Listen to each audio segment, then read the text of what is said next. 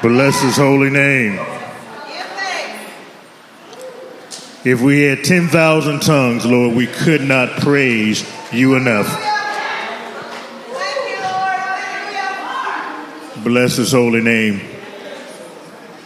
As we come down to the next to the last of our sermons dealing with the gospel above all and focusing on the importance of one, we come to a passage in Ephesians that speaks to us about putting on the whole armor of God. As a preface this morning, I want you to understand, regardless of all the challenges you might face, regardless of all the tribulations you may be currently dealing with, regardless of all the problems and the mayhem in the world, it all has one source. And that source is the evil one. And that's what we're going to look at together this morning. I ask that you would turn in your Bibles to Ephesians chapter 6, verses 10 through 20. Ephesians chapter 6, verses 10 through 20. And if you found a sacred scripture, would you please just give a shout, give thanks. And we ask that you would stand for the reading of God's inerrant, infallible word. Ephesians 6, verses 10 through 20. And the word of God says this: Finally, be strong in the Lord and in the strength of his might. Put on the whole armor of God that you might be able to stand against the schemes of the devil.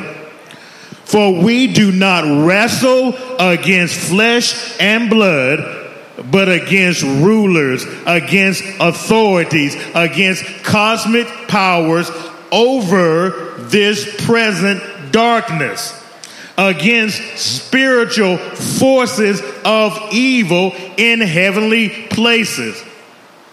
Therefore, take up the whole armor of God that you might be able to withstand and in the evil day, and having done all, to stand firm.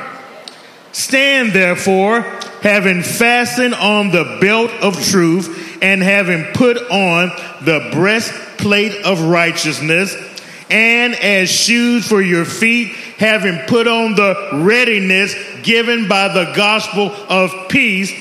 In all circumstances, take up the shield of faith, with which you can extinguish all the flaming darts of the evil one. And take up the helmet of salvation and the sword of the Spirit, which is the word of God. Yes, praying all times in the Spirit with all prayer and supplication. To that end, keep alert with all perseverance, making supplication for all the saints, and also for me, that my words may be given to me in opening my mouth boldly to proclaim the mystery of the gospel, for which I am an ambassador in chains, that I may declare it boldly as I ought to speak. May the Lord add a blessing to the reading, the hearing, but most importantly, the understanding and living of his holy word. You may be seated. Now, this passage this morning really falls into three different sections here. First, we must put on the whole armor of God that we might be strong in the Lord and in the power of whose might? His might. Secondly, we see that we must put on that whole armor so that we will gain the advantage and that we're able to stand firm. And then finally, we see here that there is a focus for us to put on the whole armor of God, which includes prayer, so that we can pray constantly, standing for all believers, especially those who fiercely proclaim the mystery of the gospel. Let us pray. Dear Heavenly Father, may the words of my mouth and the very meditations of my heart be found acceptable in your sight, for you are my God, my Lord, and my Redeemer.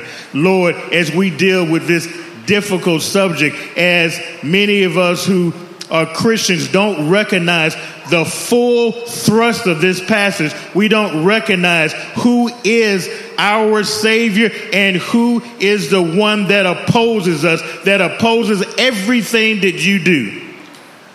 But Lord, let us also glean from this passage strength, knowing that greater is he who is in us than he who is in the world.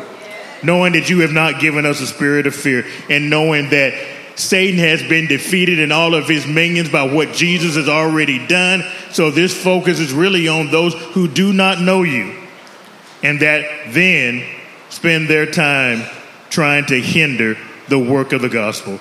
It is in the precious name of your Son and our Savior, the Lord Jesus Christ, that we ask it all, and all God's children said, Amen. Well, let's jump right in here. Let's recognize that we must put on this whole armor of God so that we might be strong in the Lord and in the power of his might. Now, this comes right after Paul has given great instructions to the church, the Christian household, and he's talked to them about how to deal with your children. He's talked to them how you are going to deal as a couple together in marriage. And now he exhorts us to be strong in the Lord. And the reason here for this call of arms is that they need to recognize, just like we need to recognize, that we're in an ongoing battle with the powers of darkness. And then Paul sets the tone here in his transition, and he uses this one word. He says, finally. He wants us to recognize that we must understand that after we have understood everything else in the book of Ephesians, finally, we must recognize that we must be strong in the Lord and in the power of his might. This whole idea of being strong is really in the passive, and it tells us that we can't be strong in and of ourselves, but we must be strengthened by what God does in our lives. This shows exactly what's happening in Ephesians 3:16 when Paul says that may he grant you to be strengthened in the power through the Spirit in your inner being. Here he's trying to say that we can't power ourselves. We're not the Energizer Bunny or anything here. That our power comes from what? An external source. It comes from the Lord Jesus himself. Colossians 1:10-11. So as to walk in a manner worthy of the Lord, fully pleasing him, bearing fruit in every good work, and increasing in the knowledge of God, being strengthened with all power according to his glorious might, for all endurance and patience and joy. As a Christian, it is Christ that gives us our strength alone. We are no longer under the tyranny of the prince of the air, because we're no longer sons and daughters of disobedience, because we're believers. And it is Christ who strengthens us. It is Christ who gives us the tools that we need to be victorious in our spiritual battle. Then he calls us to be strong in the midst of this battle.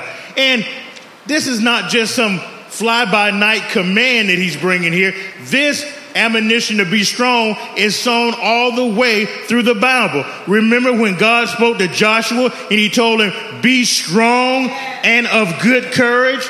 Remember David in 1 Samuel 13:6, and it says, David found strength in the Lord. And then we see God himself speak again in Ezekiel 10:12 when he tells them the people are gathered together after they had been in exile. And God says to them, I will make them strong in the Lord. The power, there is power in the name of Jesus. And we recognize there's power in his might. This dynamic phrase here is used to the all-powerful strength of God. The all-powerful strength of God that was a strength that raised Christ from the dead and exalted him to a place of honor far above all rulers and authorities. You need to write that down. The apostle prayed that they might understand the extraordinary power that they had working on their behalf because they belong to God. He wanted them to know the immeasurable greatness of God's power towards those who believe, according to his great might. Now, Paul explains why believers need to be strong in the Lord and in the power of his might and how they are appropriate this. He tells them that you, my friend, are engaged in a deadly spiritual battle on the side of God against the devil. And the only way to prevail against this is that you must put on the full armor of God. This comes out as an imperative, as a command. Put on the full armor of God, which really explains a warning that comes out of 10. He's telling us, be strong in the Lord. Putting on the armor as believers will equip us to deal with any attack from the devil. And really, when you think about this and you look back at Ephesians 4:24, look at this. Putting on the new self, which is created after the likeness of God in the true righteousness and holiness. So Paul is saying, I want you to take off the old humanity and put on the new man. I want you to put on the new, and by putting on the new self, it's the same as putting on the armor of God. This phrase, full armor, tells us that we need a complete set of weapons, both that will be defensive and offensive. And this armor was an armor worn by heavily armed foot soldiers. 2 Corinthians 6:7-10. By truthful speech and the power of God, with the weapons of righteousness for the right hand and for the left, through honor and dishonor, through slander and praise, we are treated as impostors and yet are true, as unknown and yet well known, as dying and behold we live, as punished and yet not killed, as sorrowful yet always rejoicing, as poor yet making many rich, as having nothing yet possessing everything. We are just the opposite of what the world says that we are. It is the armor of God that supplies this confidence. And this armor of God is the same armor that God himself wore. This weaponry that he now gives through Jesus, through the believers. Look at Isaiah 11:5. Righteousness shall be the belt of his ways, and faithfulness the belt of his loins. Isaiah is depicting the Lord of hosts as a warrior, one that is fighting with his own armor, and he's fighting so that he might vindicate his people. These weapons are for believers, namely truth, righteousness, and salvation. And what does Paul tell us in Ephesians 5:1? Be imitators of God. And the reason we as believers are to be clothed with the armor is that we might be able to stand against the schemes of the devil. To stand firm, to withstand. The first reference is to standing, and it involves resisting and holding our positions against all of the devil's schemes. We are never to surrender to his evil opposition, but to prevail over it. No weapon formed against us shall prosper. Doesn't mean weapons won't be formed against us. They just won't prosper the way the person who formed them intended them to. This phrase, schemes of the devil, is used in the plural because the devil never runs out of schemes. It's a constant, repeated attack of great variety, diabolical schemes left and right. This evil one who launches his flaming arrows against the saints. He brings every kind of attack and assault of the evil one. So, Pastor, why does he do this? Because Satan's goal is to gain a foothold and exert his influence over the lives of Christians through their uncontrolled anger, or through lies, or through stealing, or through unwholesome talk. Any conduct that is what? Characteristic of the old self. He wants you to not evolve, but de-evolve. He wants you to go back to the old self, the old humanity. And there's a quote here from Snodgrass that I think is incredibly important. And it says that the mention of schemes of the devil reminds us of the trickery and subterfuge by which evil temptation presents itself in our lives. Listen to this. Evil rarely looks evil until it accomplishes its goal. It gains entrance by appealing, attractive, desirable, and perfectly legitimate. But its bait, its camouflage. The apostle's intention here, he wants us to put on the whole armor of God that we might prevail against the strategies and the tactics of the devil. This notion of doing battle with Satan and the power of darkness might seem frightening when you first hear it. And it's definitely formidable. But what we need to recognize is that because we can call on his name, because we belong to him, that we have more than what we need for the battle. He continually gives us confidence because we recognize that greater is he who is in us than he who is in the world. But if we're not to be unprotected, if we're not to be exposed, then we must put on the whole armor of God. Ephesians 1:20 through 22. That he worked in Christ when he raised us from the dead and seated him at the right hand in the heavenly places, far above all rule and authority and power and dominion. Just remember that when we get there, above every name that is named, not only in this age, not only in the present, but also in the one to come. And he put all things under his feet and gave him as a head over all things. This authority that we receive from Christ has the power to break spiritual warfare. We recognize that spiritual warfare becomes more immediate when you are pursuing a total sold out walk to God. And when the church is legitimately walking in the will of God and all that it does, it comes under incredible attack. Evil powers finally cannot hinder the progress of the gospel, and all things are subjected to Christ. It is because God's victory in his son that we believers are in battle at all. Satan doesn't battle people who are already on his team.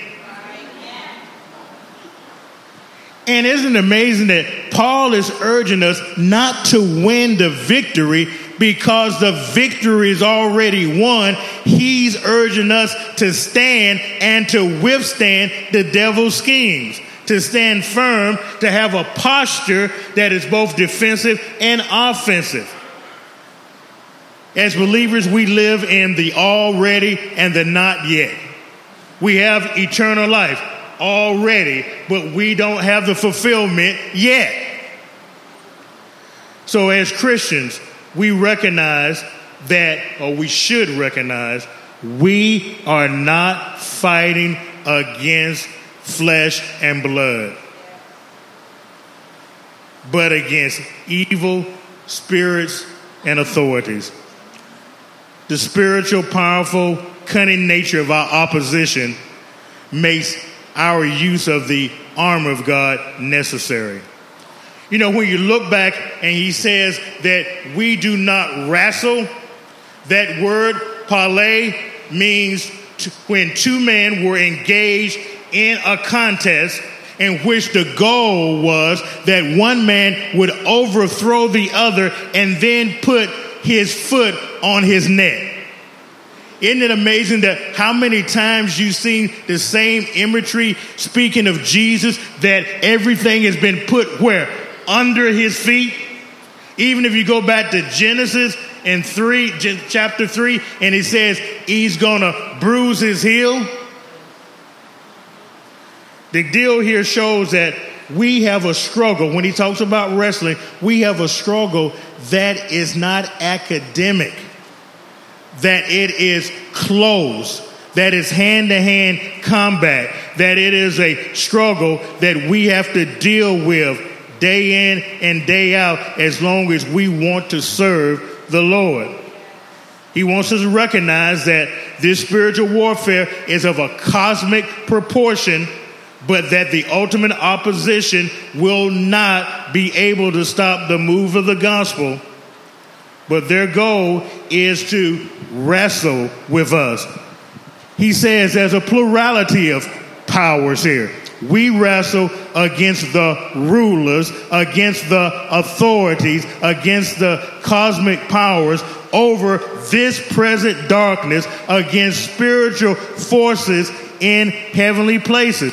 They've already talked to us earlier about the fact that back in 3:10, that these spiritual rulers and authorities here, rulers here is the word arche, and it means a supernatural being. Okay, and then you have authorities, which is exousia, which means organized administrative power. And he's already talked to us about this back in Ephesians 3:10.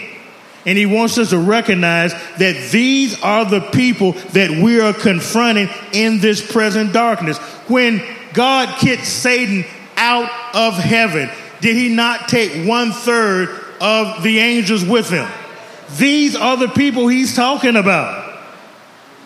These are the cosmic powers. Now, Paul was probably referring to Artemis at that time, because Artemis spoke of having the ability to speak to evil spirits. 1 Corinthians 10:20. No, I imply that what pagans sacrifice, they offer to demons and not to God. I do not want you to be participants with demons. Then he gives us this qualifying phrase here: this present darkness. This is the darkness that we extol, that we have been delivered from, that we thank God that he has brought us into his marvelous light out of the darkness of this world. Do you not recognize you live in a world that is characterized by darkness? Abortion being justified, homosexuality being legitimized. Do you not understand that that could not have the force of power that it's had in the last 10 or 15 years if that wasn't demonic?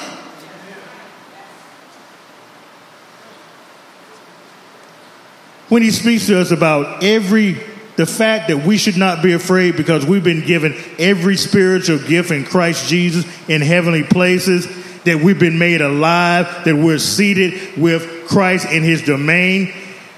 But he reminds us that our struggle is against subjected powers. They have been subjected by Christ. They still hinder us, but they can't ultimately stop us. The relationship of all these powers to the devil is not specifically shown here in Ephesians 6:10-20. But we see that they all belong to him, that they're all working and singing the same sheet music. They're not independent of the devil, that it is an organized, strategic, intentional attack. It's a tyranny of these who are children of the disobedient. And if we are Christians, we cannot forestall any of this through our human effort or our human exertion. We need to put on the whole armor of God. 1 Peter 5:19. I'm paraphrasing, because we know God and the whole world is lying under the power of the evil one. That's what we're dealing with. Satan and his hosts are trying to destroy humanity at every level. But there's a clarion call here that we are to put on the whole armor of God so that we might be strong, that we might be strong in the might of the Lord, and that we might stand. Now, this call for putting on the whole armor here is so that we might stand against the devil's schemes, understanding because our battle is against evil spirits, powers, and authorities.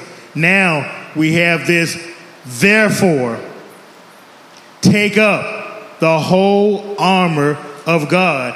And we have to take up this armor that we are able to withstand and to stand. And then God spells out for us the specific purpose of each of the elements that we are to put on so that we might withstand the devil in this evil day. Do you think today is an evil day? I mean, all you need to do is pick up the Star or look at channel 59 and you see what is present in this age of darkness, what goes on every day. But we are to stand firm. And when Paul speaks about standing firm, he's really speaking about that Roman centurion that was a type of person that could be relied upon, that even under pressure, they would not give away. We must have the same determination in our battle against Satan. We are to stand firm against all the onslaughts of evil. The devil and his angels are strong, but they are not omnipotent. When we as believers make the necessary preparations for the battle, we will be able to stand firm. I think it's interesting that Paul mentions this idea of standing firm 3 times, verse 11, and twice in 13. He keeps putting it out there as a command.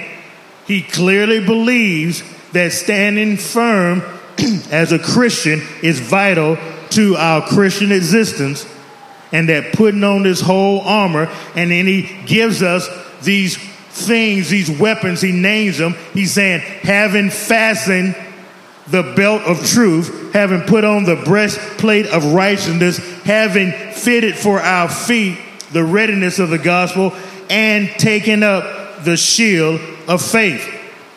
First, look at this belt of truth. Put it around our waist.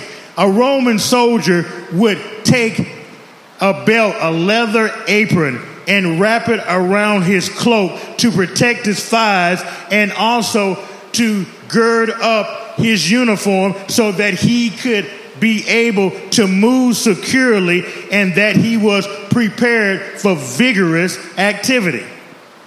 We saw in Isaiah 11:5, righteousness shall be the belt of his waist and faithfulness the belt of his loins. We see in the Old Testament, God's anointed is characterized by righteousness and truth. This is the armor that the Messiah wears into battle. And he provides the battle so that his people can ultimately get to truth. The truth of God is revealed in the gospel. And we should see it in the lives of believers who have really adopted this new humanity. You know, I ask you tonight to go home and read Ephesians 2:11 through Ephesians 4:32. And look how distinct Paul explains who we should be now because what Christ has done for us. And what our attributes should show, how we should be now, the new humanity, the one new man in Christ Jesus. No longer Jew or Greek, but church of God. Believers are to buckle on this belt of truth, which should change our attitudes and give away nothing to the devil. Then Paul says, pick up the breastplate of righteousness so that we can stand firm against the forces of darkness. Again, the Roman soldier had a piece of armor that covered his chest that will protect him from lethal blows or arrows. Look at Isaiah 59:17. He put on righteousness as a breastplate and a helmet of salvation on his head. He put on garments of vengeance for clothing and wrapped himself in zeal as a cloak. So we see that our God is more than able to fight our battles. All we need to do is what? Stand still. And then Paul talks about this footwear, which is that half boot that the soldiers would wear. It really wasn't a weapon as much as it was something that allowed them to hold their footing in a vigorous battle. And he says we should have our feet fitted for the readiness of the gospel of peace. Think about it. He's saying even when we're under attack and being attacked, we are not to attack back, but we are to share the gospel with those who are attacking us. You don't give evil for evil, but you overcome evil with what? Good. This was picked up by Isaiah 52:7, how beautiful upon the mountains are the feet of him who brings good tidings and publishes peace. You also see this in Romans 10, I think it's 15. It talks about how beautiful are the feet of those who preach the gospel. So this is about having firm footing, about being steadfast in the most challenging situations, that we are to announce the gospel of peace while we're still engaged in spiritual battle. Then he says, take up the shield of faith. This shield of faith is not the little small round shield that most soldiers used to have that left most of their body unprotected, but it was a large shield that Roman soldiers covered themselves with. Reminiscent of the fact in Proverbs 30:5, it says that God is a shield to those who take refuge in him. And he says that we should take up the shield of faith. And really, he's saying that faith is our shield. That if we have faith, then we will receive all the promises on our behalf from a holy and loving God. 1 Peter 5:8-9. Be sober-minded. Be watchful. Your adversary, the devil, prowls around like a roaring lion seeking someone to devour. You know, I don't think we take that literally.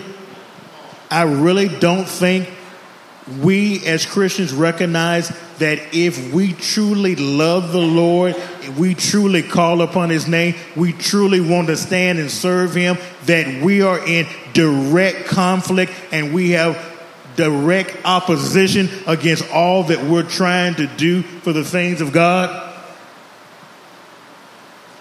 And he tells us how do you handle this roaring lion that's seeking to devour you? Resist him firm in your faith. Not having a pity party, he tells us right after the comma, knowing that the same kinds of sufferings are being experienced by your brotherhood throughout the world. And then he gives us another reason for having this shield of faith. Remember, this is not the short shield that the Roman soldiers would have. This is the one that they would cover their whole body with.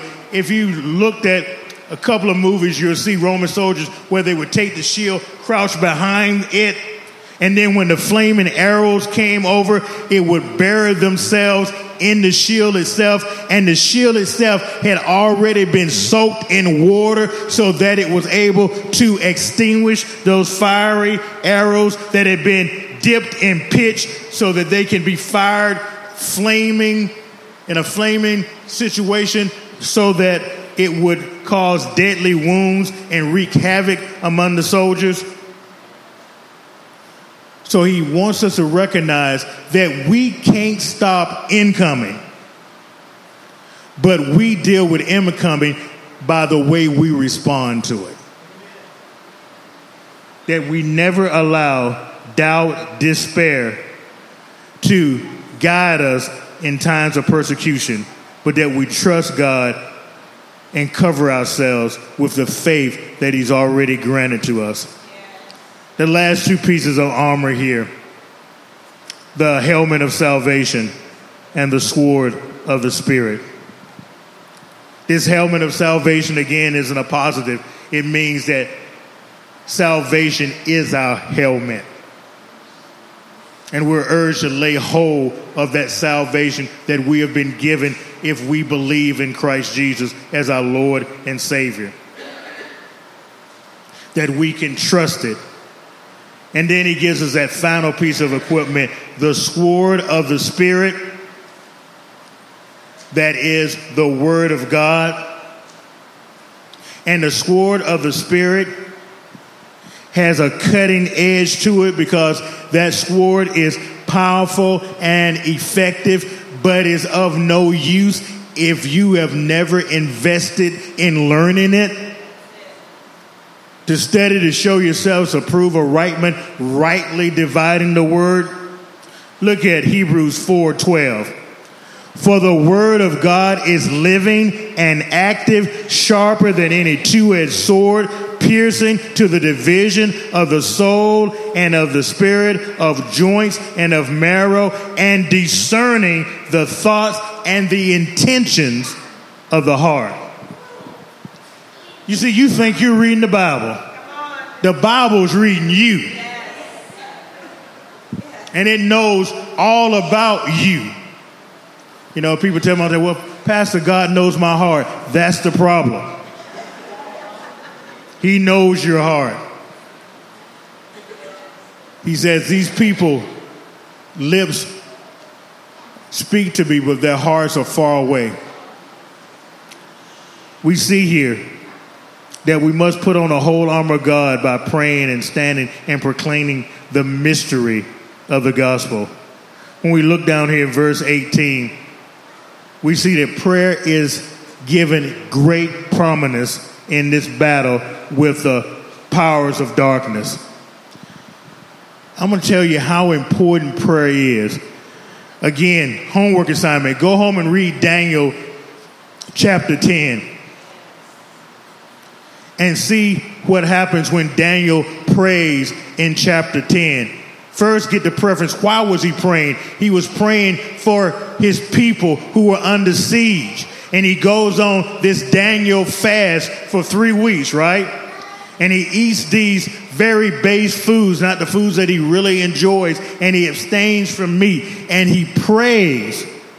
And then after 3 weeks, the angel comes down with the answer to his prayer. But what does the angel say to him? The Lord heard your prayer and answered it the first day you said it. But I have spent the last 3 weeks fighting my way to you, dealing with the king of Persia. Persia represented then empire larger than the Roman Empire. They had taken over. They had 127 provinces. And the angels are saying, I'm going to have to fight my way back. But you need to know that the Lord is attentive to your prayers. That means that's why we are to pray continually, to be alert, to continue to persevere and give petition unto the Lord. And we see here, Paul employs a word 4 times. Look what he says. Praying at all times in the Spirit with all prayer and supplication. To that end, keep alert with all perseverance, making supplication for all the saints. So he's constantly asking for the Lord's intercession, for the Lord to come, to make himself known. Prayer is the foundation that every one of these weapons depend upon. Paul tells us to pray without ceasing, to make petition. A petition is making your request to God as intercession for others. Supplication, that's humble prayer, asking God to intercede for others, to come to the rescue. Believers are to continually pray because their struggle is with not flesh and blood, but with the powers of darkness, and is never ending. We are to pray and ask God to fill us with the Holy Spirit, that we, even when we don't know how to pray, we allow the Spirit to take over so it prays what it ought to pray. We're to be alert, vigilant, stay awake, be watchful, and we're to intercede for all the saints at all the times. Look what Paul asks in 19. After he asks for the fourfold all, he says, could you also pray for me? Pray for me that God will give me the ability to proclaim the mystery of the gospel boldly and clearly, so that men and women might be rescued from the devil's control. He wants to make the mystery of the gospel known. He wants them to know that everything, all the intentions of the Bible are summed up in Christ Jesus. Christ Jesus is in the Bible from beginning, middle, and the end. And he says, pray that a word may be given to me when I open my mouth. He says, I want to be used. I don't want to speak in my own authority, but pray that the Holy Spirit, the very meditations of my heart, the words of my mouth, the very meditations of my heart might be acceptable in God's sight. He doesn't want to speak on his own. He wants to be what God has already made him, that ambassador of the mystery of the gospel. Look at Ephesians 3, 6 through 8. This mystery, this is the mystery of the gospel. This mystery is that the Gentiles are fellow heirs, members of the same body, and partakers of the promise in Christ Jesus through the gospel. Of this gospel, I was made a minister according to the gift of God's grace, which was given to me by the working of his power.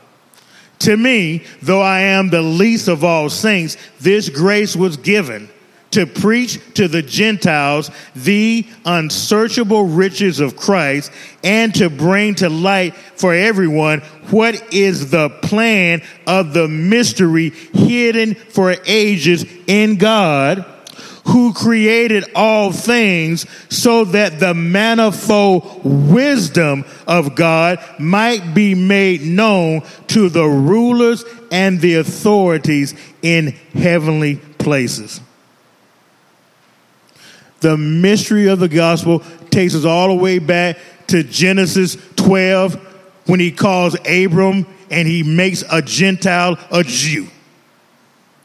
And then it comes up further and it tells us that we are no longer strangers or sojourners, but we are fellow citizens in the household of God. everyone in this room, I'm willing to try this without fear of contradiction. Every one of us is a Gentile. And the manifold wisdom of God shows that he will build a church that is Jew and Gentile for all who belong to him, and that there would be no separation between us, no hatred between us, because we will all follow under the rule of God. We will all share in the unsearchable riches of Christ. But this is what really gets me, what Paul says here. At the end, it says, who created all things so that the manifold wisdom of God might be made known to the rulers and authorities in heavenly places. He's saying that the church is supposed to evidence to those demons that work for Satan that the church is vital and alive and has been able to come together despite its ethnic backgrounds. Look at 1 Corinthians 10:31 when it says, no Jew, Greek, church of God. It gives you the distinctions that they held in the Old Testament. Either you were a Jew or you were a Gentile, which included all other ethnic groups. But it says, now you find your ethnicity as being in Christ because you have a new humanity. That's the whole piece of Ephesians 2:11 all the way to 4:32 is that we have to be a new man. And if you're not a new man in Christ, guess what? You're not in Christ. Plain and simple. And when he speaks of this manifold wisdom, it's only used one time in all of the New Testament. It's used once in the Old Testament to speak of Jacob's many-colored coat, multicolored coat. And here it speaks of the different array of bright colors that are found in the kingdom. What does Revelation 5:9 tells you? Every tongue, every tribe. John said every tongue and every tribe before the throne of grace. So the very existence of the church shows the powers and the authorities that they are failing. Just like Jesus said, I will build my church and the gates of hell will not prevail against us. Ever wonder why the church is under constant attack? Some churches are under constant attack by the devil and his minions. It's because a true church reminds the rulers and the authorities that they are not under their dominion or leadership, but that they believe in the lordship of Christ Jesus. And because of that, that body will be hated by Satan. But what Paul says, we must press on into the Lord by the power of his Spirit and by putting on the whole armor of God. Let us pray. Dear Heavenly Father, this word should encourage our hearts like never before. It should bring clarity so that we might recognize what we are dealing with in this fallen world. It should make us be able to recognize that our prayers and our efforts are not in vain, but that it is a process, and that in that process, we must trust you every step of the way. That's why we ask you to order our steps, oh Lord, in your word, that we might walk in a way that honors you. Now, Lord, let us do our homework assignments. Let us recognize how important it is for us to become steeped in this word so that we might be ready for the battle that is yet to come. It is in the precious name of your Son and our Savior, the Lord Jesus Christ, that we ask it all. And all God's children said amen.